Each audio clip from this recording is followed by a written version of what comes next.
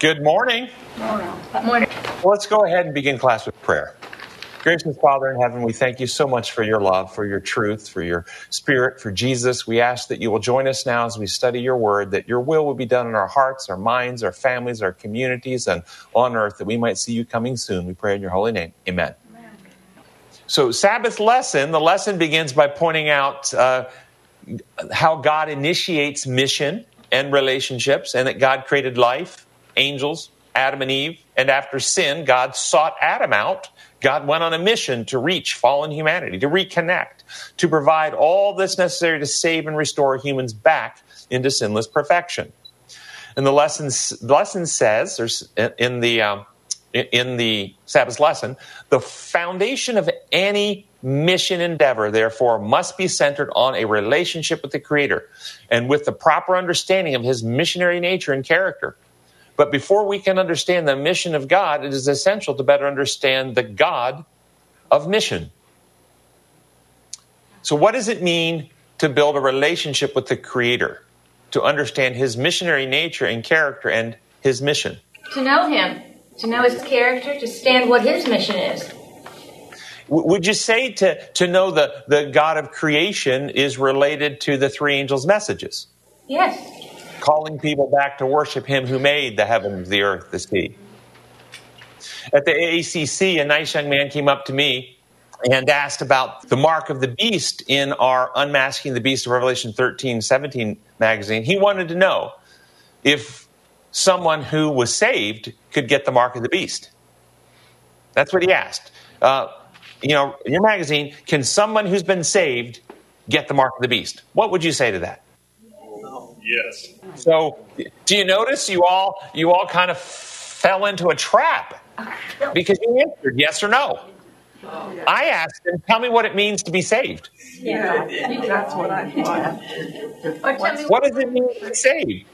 And he just looked there and he couldn't put it in words. So I started articulating possibilities and I said, do you mean someone who's made a proclamation of faith in Jesus, has been baptized into a church, identifies as a Christian, has joined a Christian church even, and even is going on missions to do work in communities and so forth in the name of Jesus? He thought that sounded right. He said, yes, that sounds right. That sounds like somebody who's saved. I said, then what about Matthew 7:22 and 23? These are Jesus' words, not mine. Many will say to me in that day, Lord, Lord, did we not prophesy in your name and in your name drive out demons and perform many miracles? Then I will tell them plainly, I never knew you. Away from me, you evildoers. Are the people that Jesus is describing who are doing this in the name of Jesus, not in the name of Buddha, are these people Christian? He didn't know how to answer that. But he wasn't sure that the people that Jesus was referring to here were actually Christian. So I pointed out the parable of the 10 virgins, who the 10 virgins represent the church. 5 were wise, but 5 were foolish. And the foolish represent those who don't have any oil in their lamps, and they're not let into the kingdom. But they're virgins. They're members of the church. Would they be Christians? He didn't know how to answer that either. I pointed then to the church before, or at the time of Christ's walking on earth, before Christ's death and resurrection. I pointed to the church leadership, which was Caiaphas and Annas, the high priests, and who believed that they were fulfilling the teachings that God wrote in the Testament, who were anointed as high priest and believed they were anointed by God, but yet they crucified Jesus. I said, were they saved? I pointed to the Christians in the Dark Ages who went on the Crusades and burned people at the stakes in the stake of name of Jesus. Were they saved? They claimed to be followers of Jesus. Were they Christian? Were they saved? This is the pathway that I went down with him. So the point is, can people identify themselves as Christian, make a profession of faith, go through ritual baptism, join the church organization that they believe is God's church, that's the one they join, engage in activities that are mission-oriented, and to advance what they understand the gospel to be, yet can those people doing all that still be unsaved and be working against God, working actually for God's enemy, be an evildoer, as Christ said, and even hold church office? Can all of that be true still? Yeah. Yes. So Then can a person who's saved receive the mark of the beast? Well, again, it depends on what you mean by saved. What does it mean to be saved? So we talked about a new heart and right spirit. Yeah. Being reborn. Having the heart. Yes. So this already got me thinking about Psalms 51:10. Create in me. You create in me a pure heart, O God, and renew a steadfast spirit within me. Do not cast me from your presence or take your Holy Spirit from me. Restore in me the joy of your salvation and grant me a willing spirit to sustain me. But people leave it there. They don't go to the next verse, which says, then I will teach transgressors your ways and sinners will turn back to you. So this is exactly what we talked about. We talked about being reborn, having a new heart and right spirit, having the heart circumcised by the Holy Spirit, having the law written upon the heart and mind, the various metaphors of Scripture. And all of that is also described as Paul coming from the Holy Spirit, which is our seal, being sealed by the Holy Spirit into being settled both in heart, mind, character, to be loyal to God and his methods, like Job, who was so settled he couldn't be shaken from it. Such people then do not receive the mark of the beast because they've received the seal of God in their heart, minds, and characters. But he said to me, after I said all that, but sometimes I don't do what's right. Sometimes I fail. Sometimes I get irritable. Sometimes I say mean words that I really don't mean, but they come out of my mouth. Am I lost? What would you say to that? No, you're not lost. Let's say it though. Ask questions. Ask questions. Yeah. So I pointed him to Romans chapter 7. And the things that I don't want to do, sometimes I find myself doing. The things that I want to do, I don't do. Oh, what wretched man am I? Who's going to save me from the body of death? Pointing out that when we are converted, we get a new heart and desire with love and loyalty to God, and we want to live victorious. But that new heart, that new desire, that renewed soul is still operating on the platform of old wiring, habit patterns, dysfunctional neurobiology that we have conditioned through years of sinful living before we were reborn with a new heart. And sometimes in certain situations, reflexively, conditioned responses will come out where we react in ways that we didn't intend to. And this is what it says. When I do that, it's not me doing it, it's the old man doing it. It's the old conditioned responses. But as we continue to walk with Christ, the brain rewires, and eventually we're freed from those types of things. So no, the difference between the unconverted is when they do the unhealthy things, they actually justify it. That other person deserved it. They blame the other person. Whereas the converted man, when they have those old habits intrude, they are convicted and they go to Jesus, oh, I am still so weak and I'm still so broken. Please fix me. I don't want to be this way anymore. And that's the difference. That was the difference between Saul and David as well. David, when he was confronted, said, you're right, I'm wrong. Saul made excuses for himself at least 2 times documented in the Bible, where it talks about Saul being confronted about his behavior, his lack of following God's instructions. Exactly. So what do you think now, after I've gone through this whole kind of recreated conversation, what do you think the root of this individual's concern was? And how do you see me handling it? Where was he coming from and where did I take him? Does the law lens have any impact on that? Yes. So what does it mean to be saved from the imposed law lens? The human law lens, the legal lens. What's it mean to be saved? Having your account paid, having your sin debt paid by the right penalty being punished on somebody else and all that stuff. Versus worshiping the Creator, which is what we're talking about this week. How do we worship the Creator? The builder of reality. God is not just the builder, he's also the sustainer, holding all things together. And his laws are the laws that reality function upon, what we call design laws. And if you break them, the Bible teaches repeatedly, it results, the outcome, the consequence is ruin and death. It's not an infliction. You can't have life outside the laws that life are built to operate upon. And so God is working through Christ to eliminate the breaches in his law and restore us from death to life. That's what it means to be saved. Thus, the mission of God, as we're talking about today, is redemptive, saving, healing, transforming, cleansing, recreating. And salvation means to be reborn, healed, cleansed, transformed, renewed, restored, ultimately sealed in heart and mind to be like Jesus and united with Jesus. But if one holds the human law model, imposed rules that require the rule giver to use power to torture and kill, then one is not one. Get your mind what I'm about to say. If that's your view of God, you are never won back to trust in that God. These people and these theology professors and these pastors who teach that God must kill, they never trust that God.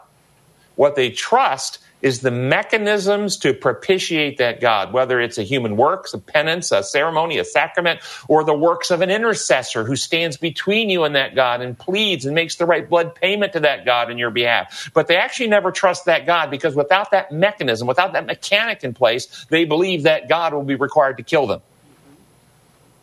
That's what they believe, and that's what they teach, and that's what much of the theology professors in the church that I was raised in teach and believe.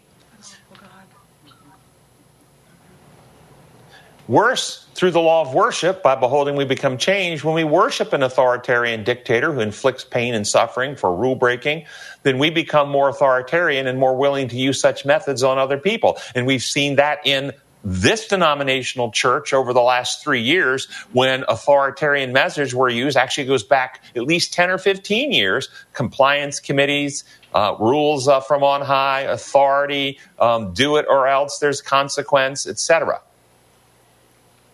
So what does it then mean to be marked beastly?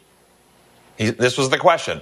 Can someone saved get marked of the beast? Not if they're actually saved because they're sealed to God and nothing will shake them from it. But if you have the idea that saved means you've accepted a legal penalty paid in your behalf and you're worshiping a creature rather than the creator, then you're actually not saved and you become like that God. So what does it mean to be marked beastly?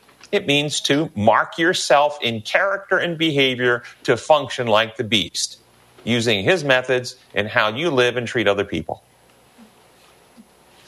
Sunday's lesson, first paragraph says, God created us in his image and likeness. He gave us a perfect world. And his purpose was that we would live in perfect connection with him, a relationship centered in his most precious attribute, love. But for love to be real, God also gave us another precious gift, free will, the freedom to choose which way to follow. Of course, God gave clear instructions to Adam and Eve about the danger and deadly consequences of disobedience. Satan, in turn, deceptively persuaded Eve that she could eat the fruit from the tree of knowledge of good and evil, but without any negative results. On the contrary, he claimed that they would be like God, knowing good and evil. Unfortunately, Eve chose to eat and gave the fruit to Adam, who made the same choice. The perfect creation then was stained by sin. This is so well said. I want to just, sometimes people say, you criticize the Quarterly so much. Well, I want to call them out when they say it well and represent it well. This is well said. The lesson emphasizes that God is love. And this is absolutely right. And then they emphasize that love can only exist in an atmosphere of freedom. Absolutely right. And how God in love warned Adam and Eve of the deadly consequences of sin, not the deadly inflicted punishment from God. They are so right for articulating it this way. And how Satan deceived and what happens when lies are believed to the relationship of love and trust. Lies believed do what to a relationship built on love and trust? If you believe lies about a person, Destroying love. lies break the circle of love and trust and incite fear and selfishness. And this is Satan, the father of lies. And when they believe lies that God was trying to keep them down, didn't have their best interests at heart, that they could actually achieve more by deviating from his design laws and plan for life, those lies broke the circle of love and trust and led to self-seeking or self-interest, which is what hurt them. Now notice the next 2 paragraphs. That moment changed God's original plan and purpose for the newly created planet Earth. The mission of salvation, which had been designed before the foundation of the world, had now to be implemented. Of course, God knew exactly where they were. Dominated by fear, Adam and Eve were the ones who needed to see what was going on. But they also needed to be confronted so they could understand the dreadful consequences of their sin. Satan also needed to be defeated. For that, God then began to present his mission, his plan of redemption, the only hope of reconciling the world to himself. Again, this is well said. Well said. Notice where they're putting the emphasis, the action. God didn't need to be reconciled to us. The world needed to be reconciled to him. They didn't understand their need. They were infected with fear. Fear causes self-centeredness. God had to pursue them because they were running and hiding from him. All of this is well said. I had a discussion this week or last week about somebody who believed that Christ forgave everybody. He forgave everybody, that even Judas will be in heaven and all these things because God forgives us and forgives unconditionally and so on. And I was saying, let's see what Jesus said about it. And so put in quotes that Jesus said, doing his will, actually following up and doing what God asked you to do is a component that gets left out in that kind of framework where God just forgives you no matter who you are, what you've done or anything, because he's a loving and forgiving God. And a lot of people are relying on forgiveness alone, and they don't read the rest of the story. As you mentioned earlier, I did this and this and this in your name, but, my heart's not changed. So, Linda, there is a perfect opportunity. Their entire premise is based on believing the lie about God's law. If you think the problem with sin is that you're in legal trouble and that the ruling authority is the one who inflicts the deadly punishment and that ruling authority pardons you, and if God is a God who pardons or forgives everyone, then everyone's saved because the problem comes from him. That's where they're coming from, because they have the wrong law model. The question that really opens this up, it's quite clear, is when you get to design model, because they're correct. God does forgive everyone. But forgiving everyone doesn't mean everyone receives the forgiveness and has a new heart, right spirit generated in them. It doesn't mean they become trustworthy, faithful, loyal friends of God. As evidenced on the cross when Jesus, who has the authority to forgive sins, forgave those who were crucifying him, they did not suddenly become his friends and seek to get him off the cross and protect him. They remained his enemies. And so when you have the legal model, then it's all about the legal pardon or forgiveness of the ruling authority. When you have the true model of the Creator God, then we recognize the problem was never in God. He was never an unforgiving, angry, wrathful being. The problem was always in human beings who are now deviant or defective from God's design, filled with a death-causing principle, fear and selfishness. And the plan for salvation has to be restoring the life-causing principles back into humanity. And that's what God is doing. And of course, that could not happen if God was unforgiving. If God was unforgiving, then he wouldn't seek to restore anyone. He would seek to punish people. But because God is forgiving, he so loved the world, he gave his only begotten Son, that whosoever believes in him should not perish. And he sent his Son not to condemn the world, but to save the world through him. And that is what the reality is. And so it was a perfect opportunity to help them see that their conclusions are fraudulent or flawed because they have an underlying law premise that they're trying to understand the problem through. And so it goes back to all situations in life, whether it's your car breaking down or a doctor seeing a person who's sick. If your diagnosis of the problem is wrong, then your solution for the problem is wrong. And this person's diagnosis is that the problem is legal with the ruling authority. And since God forgives, that's the truth. He does forgive everyone. But since they don't understand the problem, they think that then equates with everyone being saved. And that's false. So this is back to the diagnosis question. When Adam and Eve sinned, God did not get changed. God's law did not get changed. The actual condition of Adam and Eve changed. They were no longer loyal, faithful, loving friends of God. They were now filled with fear and selfishness, running and hiding from him, willing to sacrifice others to protect themselves.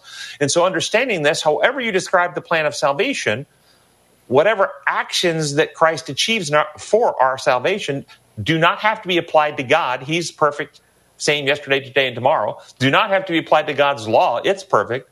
Whatever the action, the change has to be done in sinners.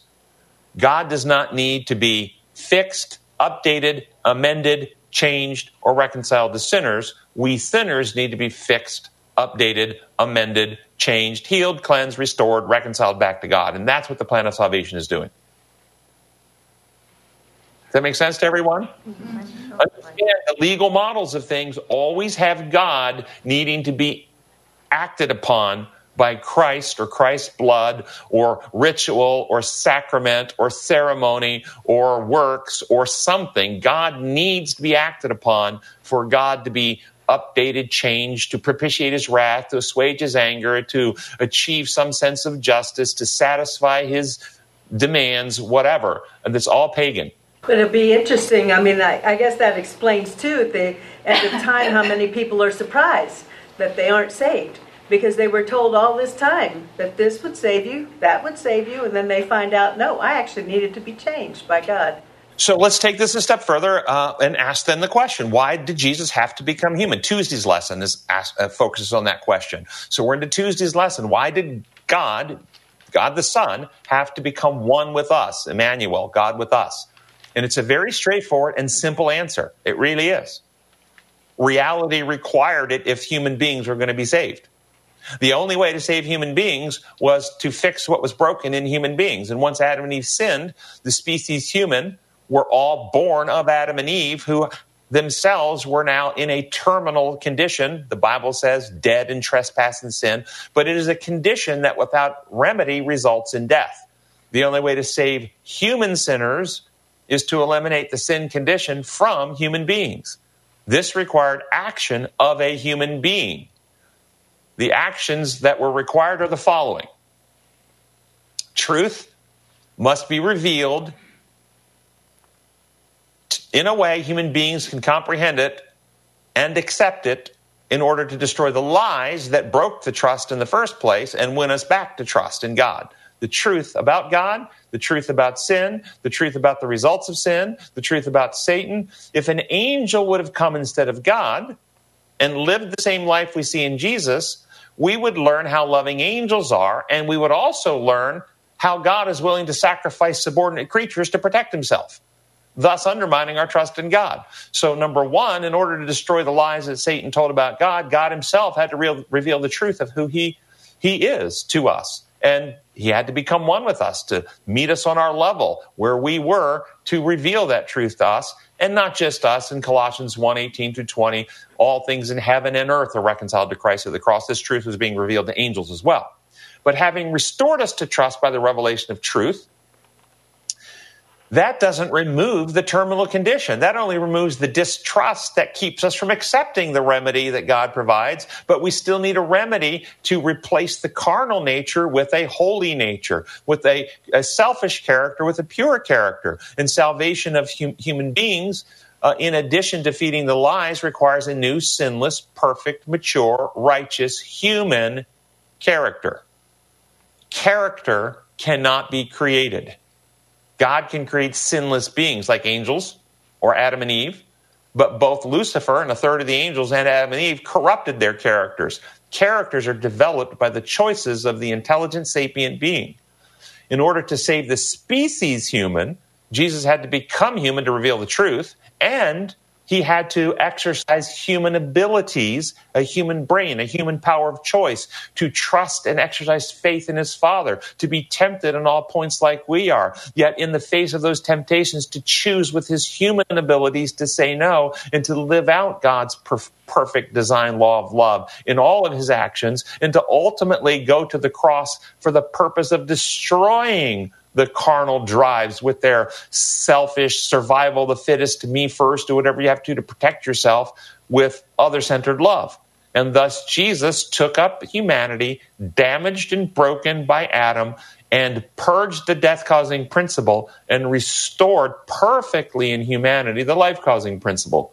These two actions, revealing the truth and developing a perfect, sinless human character, destroys the devil's power, Hebrews 2:14, destroys the sympathy for Satan with any heavenly angels who knew him before the rebellion, Colossians 1:18-20, destroys death and brings life and immortality to light, 2 Timothy 1:10, and destroys the carnal nature, the devil's work of replacing the image of God with the satanic image, 1 John 3:8. And when we receive the truth, which is metaphorically the bread or the flesh, Jesus said, unless you eat my flesh and drink my blood, you have no part with me. And the Word became flesh and dwelt among us. So receiving the flesh of Jesus, I am the way, the truth, and the life, is to receive the truth of who God is and the truth of what he's revealed. And when we receive the truth, it becomes building blocks of our belief system, displaces the lies and wins us to trust. When we open our hearts in trust, then we receive the new life, which is in the blood, Leviticus 17:11, which is represented by the wine and the blood. The life is in the blood. We get a new heart and right spirit with new desires of righteousness, with righteous motives. We want to honor God. We want to love others. We don't want to act to protect self. And then as we choose to live out those new principles, we receive divine power of the Holy Spirit that we succeed in living those new principles. And it's no longer I that live, but Christ lives in me. We become partakers of the divine nature. We have the mind of Christ. This is actually how the whole plan works. It's objective. It's reality-based. It's not magic. And it's why Jesus had to become human. It was the only way to fix the damage Adam did to our creation. I'll pause there and take questions. So, Tim, did he take on the nature of Adam, like sinless Adam? So this is the classic trap question that you will get in theology professors. It's called prelapsarian and postlapsarian. Prelapsarian means before Adam lapsed into sin, so his nature, or postlapsarian, after Adam fell into sin. Which nature? One like ours, and it's a trap because it's neither. You see, look at Adam's nature. Adam was created out of the dirt of the earth, the dust of the ground, the mud of the earth, and God breathed into his nostrils the breath of life, and Adam became a perfect, sinless human being. And Eve was taken from Adam's side, another perfect, sinless human being. You and I came into the world from a sinful mother and a sinful father. Psalms 51, we are born in sin, conceived in iniquity, with two parents giving us their own nature, so to speak, all of their propensities and dispositions, and that's what we're born with. Jesus' humanity did not come into this world in any of those ways exactly. God did not create a new body out of mud and breathe into him the breath of life to create the body or the humanity of Jesus. God did not take Jesus from the side of a sinless human being. And Jesus' humanity did not have a sinful mother or a sinful father. Jesus partook of our nature as we inherit it from our parents through his mother, Galatians 4:4. He was born of a woman under law, the law of sin and death. And so he could be tempted in all ways just like we are. But his father was the Holy Spirit. So he was born with a capacity to be tempted in every way like we are, in which Adam was not. But he was also born with the capacity to resist and say no, which we in our strength cannot do. And he was born with that capacity to resist those things through his trust faith with God. The best analogy for us would be he was born from Mary in the condition that we're reborn into when we give our hearts to Jesus. We now have a new heart and a new desire and new motives to resist and say no to the carnal nature. That's where he was born at birth. If he was born with the Holy Spirit giving him more power to overcome temptation, then he did have an advantage. Not more power. This is the point. Everything he did, he did with the same power available to us. And available to Adam originally. I can see available to Adam, but that's a different question. Let's stick with us and we'll come back to Adam. Adam actually had the power in his own strength without the additional aid of the Holy Spirit to resist. He had no carnal drives. He had no internal temptation. He had within his own self, his own power to say no to temptation and overcome. He could have done that. So could have Eve. All of us do not have that power. We cannot resist. It requires us to be joined with the Holy Spirit. Jesus took upon himself a nature that required his dependence on his Father and the indwelling Spirit to empower his humanity, but he was born as an infant with that indwelling Holy Spirit empowering him. We get that indwelling Holy Spirit when we're reborn. And that's the big difference. So he didn't come with a nature like Adam's before the fall, and he didn't come with a nature like ours. And because he came exactly like ours, but he took up humanity and could be tempted in all points like we are. But because he had the Holy Spirit empowering him with a desire, so to speak, to live holy, when those temptations came, he always resisted them. So he never developed one single sinful habit. And if you actually look at the things you struggle with in life, are the greatest temptations that you've struggled with totally external to you, where somebody presents a temptation to you, are the greatest temptations, the habits you've developed through life. Jesus never developed a bad habit. But he was able to be tempted in all points like we are because, and what is the root of temptation? He was tempted with hunger. He was tempted with fatigue. He was tempted with impatience. He was tempted to ultimately, the root is to act in self-interest. That's the root. And in Gethsemane, he was overwhelmed with, and it says in James 1, no one should say God tempts because God cannot be tempted by evil. God cannot be tempted by evil. Therefore, Jesus' temptations were not against his divine nature. It was against his human nature. And God cannot be tempted, nor does he tempt anyone. Each one of us are tempted when we're dragged away and enticed by our own evil desires. Our own humanity tempts us to act in self-interest. In Gethsemane, Jesus' humanity overwhelmed him with powerful human emotions that tempted him to act to protect self. If it were possible, Father, let this cup pass from me. He told the disciples, I'm agonizing to the point of death. I don't want emotionally to go through this torment and cross. That was the temptation of the carnal nature that he took upon himself. Yet every time the temptation came, he said, not my will, thy will be done. No one can take my life. I will lay it down freely. And he chose, despite the temptation, to refuse to give in to the temptation, and in fact, to confront the temptation with trust in his Father. Father, into your hands I commend my spirit, and with love for God and for others. I will give my life so that others might live. And that's how, in his humanity, he restored humanity back to God's original intention for it, as God created it in Adam and Eve. Getting back to what Tina said, I agree that there is a legitimate question about Jesus having a better time of it because he was reborn. We're not. I asked my professor that many years ago, and his reply was, how many times do you sin? How many times could Christ have sinned? Because of what Jesus Christ did, I can be forgiven for many sins. He couldn't have been. If he had sinned, he would have stayed in the grave. So he didn't have an easier time either, because if you think about temptations, when did the temptations and sin in the world around you assault your mind, heart, and soul more? When you're unconverted or when you're converted? Converted. Because you're victorious. Because Satan tempts you more. He's trying to get you to do evil.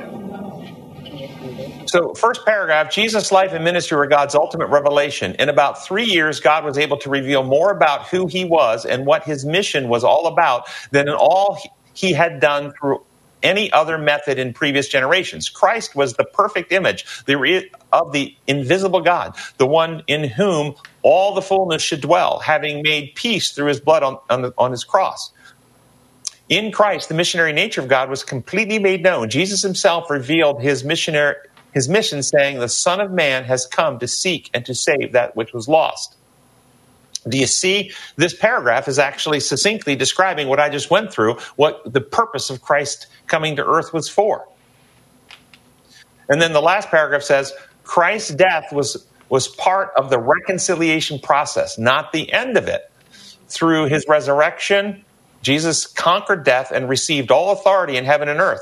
Based on this reality, he then commissioned all of his followers to make disciples around the world with an awesome promise. I am with you always, even to the end of the age.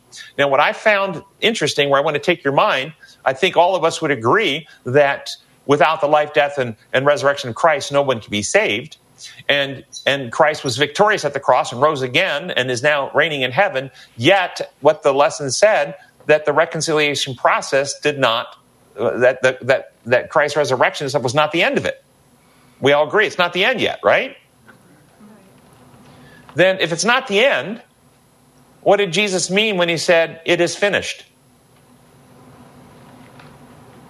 Why didn't he say, it's 85% complete? We're partly there. We're halfway home. Because his mission was completed. His mission was finished. He showed the character of God of love with what he did. So his mission was finished. And the remedy was complete. He restored. Remedy. I like it. I don't disagree with anything you said. I want to recommend to you that if you have time this afternoon, you pull out the book, The Desire of Ages, and you read the chapter entitled, It is Finished. I think it is the best work ever done on expanding and describing what Christ meant. And I'm not going to read the whole chapter to you, but we're going to unpack some paragraphs from that chapter right now, because this, and as we unpack these paragraphs from this book, I want you to consider how much of these ideas are what we believe are design law, what Christ had to accomplish, what was finished. Just see if you see how these, and what we're actually facing at the final events coming on the earth as the beast is rising, and what we're going to have as a challenge. So starting on page 761. And this is right at the time of Christ's crucifixion. Satan saw that his disguise was torn away. His administration was laid open before the unfallen angels and before the heavenly universe. He had revealed himself as a murderer. By shedding the blood of the Son of God, he had uprooted himself from the sympathy of heavenly beings. The last link of sympathy between Satan and the heavenly world was broken. You remember Jesus said, if I be lifted up, will draw all unto me. Now is the judgment of this world. Now the prince of this world must be cast out. This is what this is commenting on here, that Satan had sympathy. You see it in the book of Job and other places where he is going into heaven and presenting his arguments still before loyal angels and trying to confuse them. At the cross, though, he exposed himself. He exposed himself as a liar, as a murderer, as a fraud.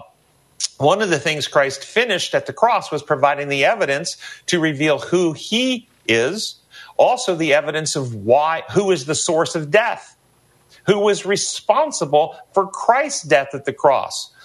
It was the murderer. It was the source of death. It was the destroyer. It wasn't God.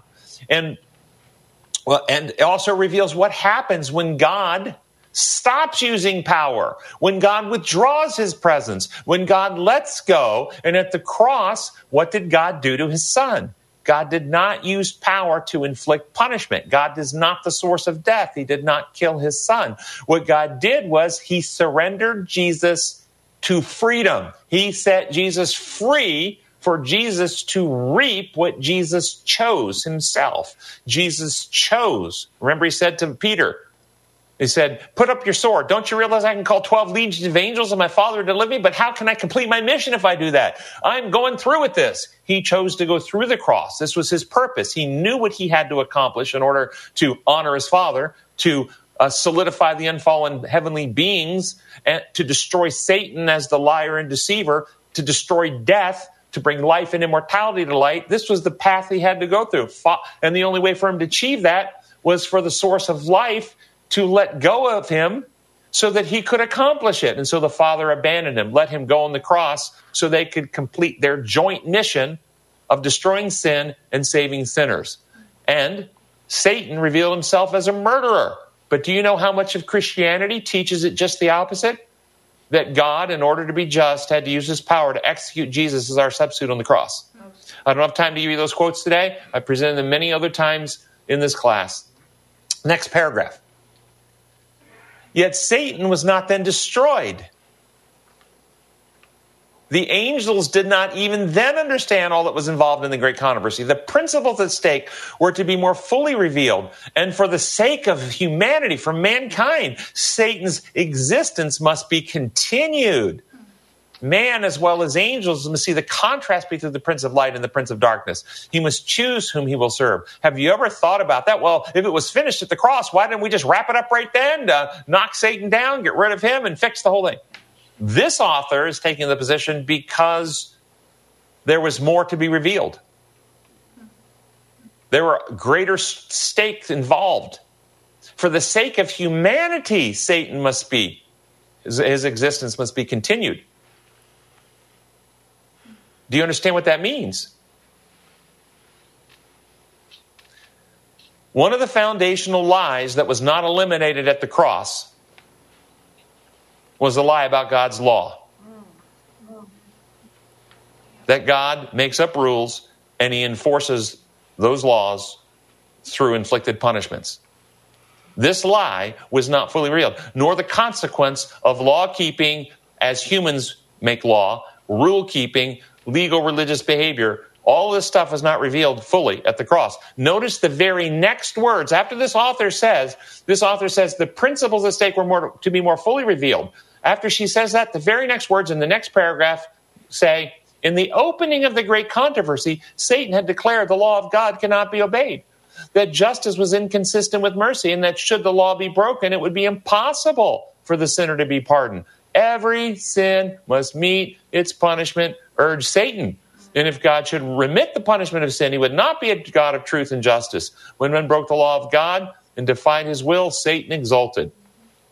What kind of law requires external infliction of punishment?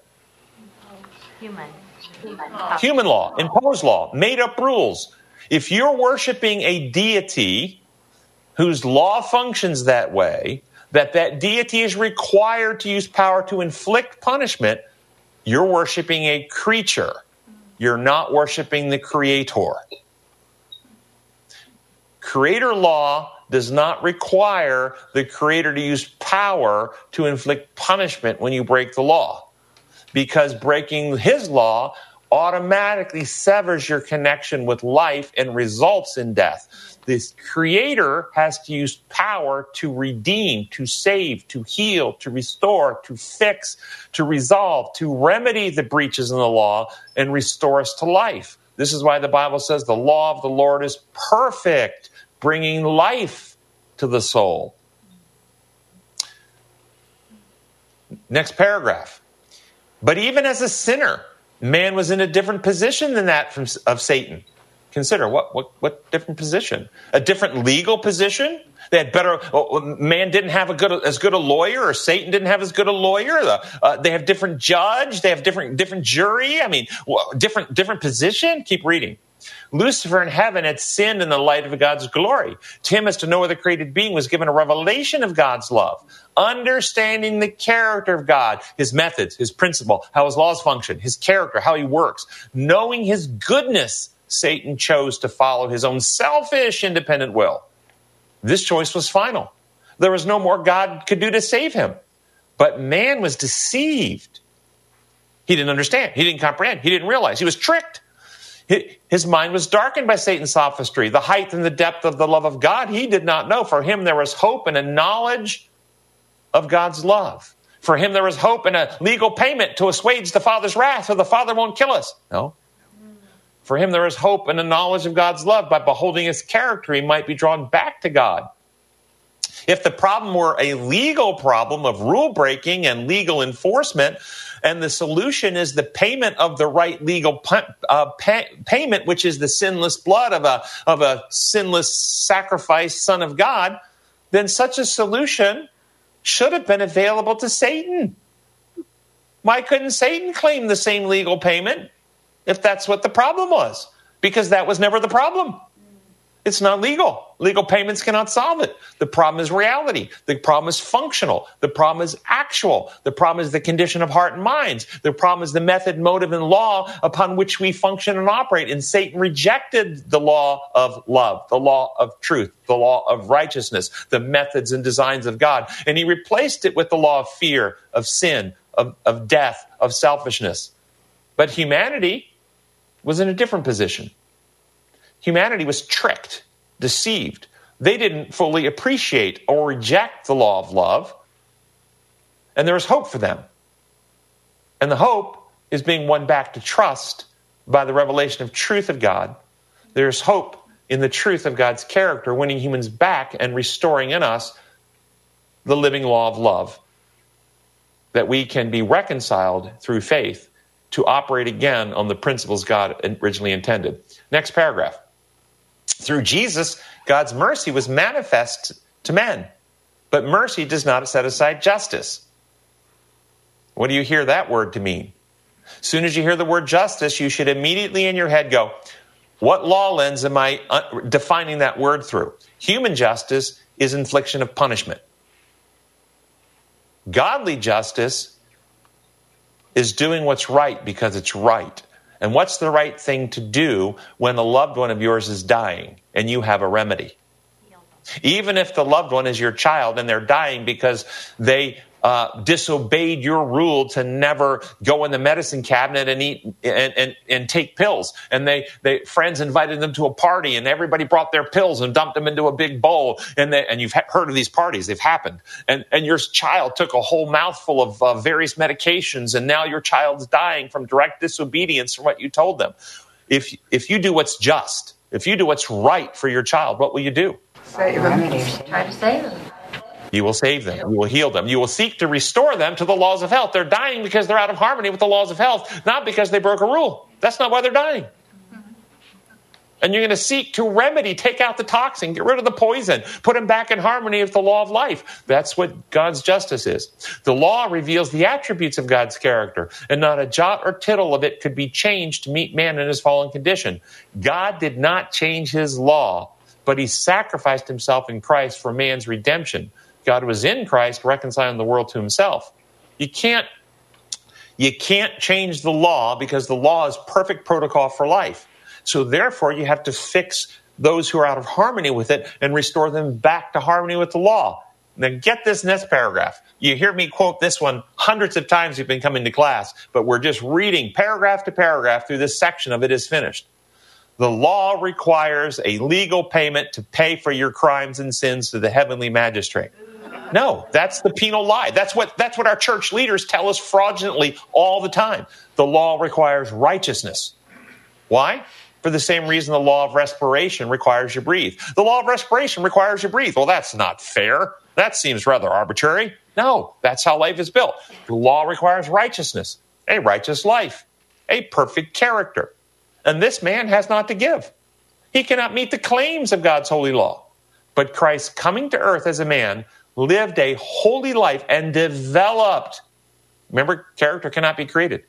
Developed by the exercise of his human abilities, his human brain, developed a perfect character. These he offers as a free gift to all who will receive them. His life stands for the life of men, second Adam, new head of the human family, new human branches to the new human family tree that stem from Christ now instead of from Adam. His life stands for the life of men. Thus they have remission of sins that are past through the blood payment appeasing the Father's wrath. No, they have remission through God's forbearance. He was never against us. Love keeps no record of wrongs, it says in 1 Corinthians 13. God was never our enemy. He's always for us. It's whole penal, legal, satanic lie that makes you think God has to do something and then we get a remission of sins through some legal means. It's all a lie. Through the forbearance of God. More than this, Christ imbues men with the attributes of God. He builds up the human character after the similitude of the divine character, a goodly fabric of spiritual strength and beauty. Thus, the very righteousness of the law is fulfilled in the believer in Christ.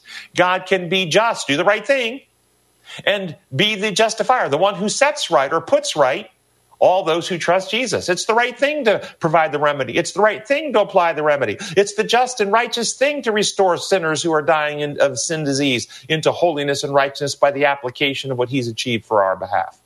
Next paragraph. By substituting, now notice where we are today. Notice the struggle from the church in the Dark Ages. Notice the next words. By substituting human law for God's law, Satan will seek to control the world. What kind of laws do humans make? Impose law. Sadly, much of the Adventist leadership thinks this words here means simply what day of the week you go to church on. It does not. The entire philosophy of everything depends on how you understand God's law. If you believe God's law works like human law, then you will always conclude God is the source of inflicted pain and death because justice requires God to sustain and enforce his law, and therefore he must kill and torture sinners in the end. And thus God becomes satanic in character when you accept the lie that God's law works like human law. Only by returning to worshiping the Creator and realizing his laws of the design protocols emanate from his own being as he constructed the universe to operate in harmony with his own nature, and that deviations from that remove us from life, then we come back to worship him who made the heavens, the earth, the sea. We're worshiping the Creator, or we're worshiping the creature. But by substituting human law for God's law, Satan will seek to control the world. This work is foretold in prophecy of the great apostate power, which is the representative of Satan, is declared, he shall speak great words against the Most High and shall wear out the saints of the Most High and think to change times and laws, and they shall be given into his hand. Yes, and look at what's happened when the people who claim to believe Christ believe that God runs his universe like a Caesar runs Rome. Look at the horrible things people have done in the name of Christ. Notice this. Men will surely set up their laws to counterwork the laws of God. They will seek to compel the consciences of others. And in their zeal to enforce these laws, they will oppress their fellow man.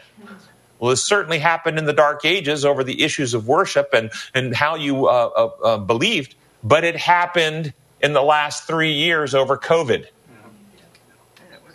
And sadly, many church leaders failed. They were blind leading the blind. They could not recognize the beastly methods of coercion of conscience that Satan was employing in their very healthcare institution, churches, and schools, because they've accepted that God's law works like human law. And once you accept that, you accept some authority to tell you the answer. And they couldn't find a Bible text or an Ellen White quote anywhere that said, "Thou shalt not take mRNA injections into your body."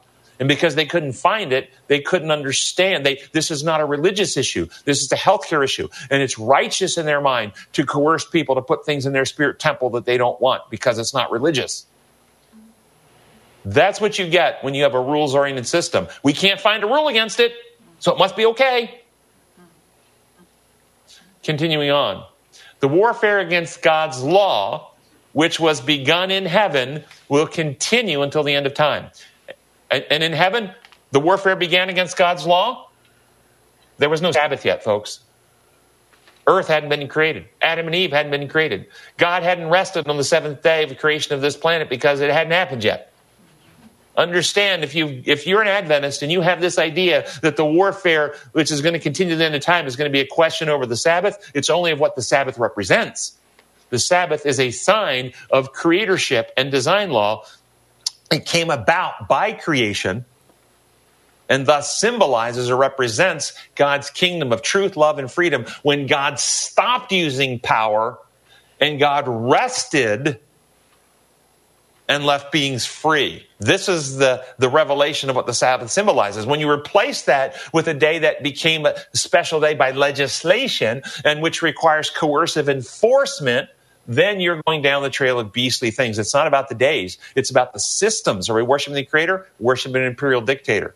The warfare against God's law, which was begun in heaven, will continue until the end of time. Every man will be tested. Obedience or disobedience is the question to be decided. What kind of obedience? What method are we employing in ourselves in how we treat other people? During COVID, everyone decided, are you willing to use the power of the state? Are you willing to use coercive force to coerce other people's consciences? That's what law you apply to yourself and how you treated your family and neighbor. All will be called to choose between the law of God, truth, love, and liberty, and the laws of men, coercive enforcement. Here, the dividing line will be drawn. There will be but two classes. Every character will be fully developed by the law we choose to apply to ourselves and how we treat others. And all will show where they have chosen the side of loyalty or that of rebellion. Then the end will come. God will vindicate his law and deliver his people. Satan and all who have joined with him in rebellion will be cut off. Sin and sinners will perish, root and branch. Notice, cut off, let go. God will stop using power to hold at bay what sin does. God will stop sustaining and keeping them alive. Will let them reap what they have sown, as it says in Galatians. Those who sow to the carnal nature, from that nature will reap destruction. Next paragraph. This is not an act of arbitrary power on the part of God. The rejectors of his mercy reap that which they have sown. God is the fountain of life. And when one chooses the service of sin, he separates from God. He separates from God and cuts himself off from life. He is alienated from life, from the life of God. Christ says, all that hate me love death. God gives them existence for a time that they may develop their character and reveal their principles. This accomplished, they receive the result of their own choice. By a life of rebellion, Satan and all who unite with him place themselves so out of harmony with God that his very presence is to them a consuming fire. The glory of him who is love will destroy them, but that same glory is going to give life to all the righteous, and we will be radiating it like Moses was coming off the mountain. The fires of God's presence are not harmful. It's unremedied sin. And then the last paragraph of this section, at the beginning of the great controversy, the angels did not understand this. Had Satan and his host been left to reap the full result of their sin, they would have perished. But it would not have been apparent to heavenly beings that this was the inevitable result of sin, not an inflicted punishment from God. A doubt of God's goodness would have remained in their minds as an evil seed to produce its deadly fruit. of sin and woe. The point being is God has to, this is why at the cross it was finished, but we're continuing on. Why Satan had to be continued, because the principles and the distinction between imposed law and design law have to be borne out and seen, because the only way to actually eliminate sin from the universe is not to eliminate Satan, but it's to eliminate the lies about God and his law that cause us to be afraid of him and cause us to become like Satan, even if Satan doesn't exist anymore. And that's what God has to do. And he does it through a revelation of the truth and the application of his principles in the hearts and minds of his followers as we live out his principles. All right, let's go ahead and close with prayer. Gracious Father in heaven, we thank you so much for your love. We thank you so much for what you've done for us. We could have never achieved it. We would have never known it if you hadn't sought us out on your mission of redemption.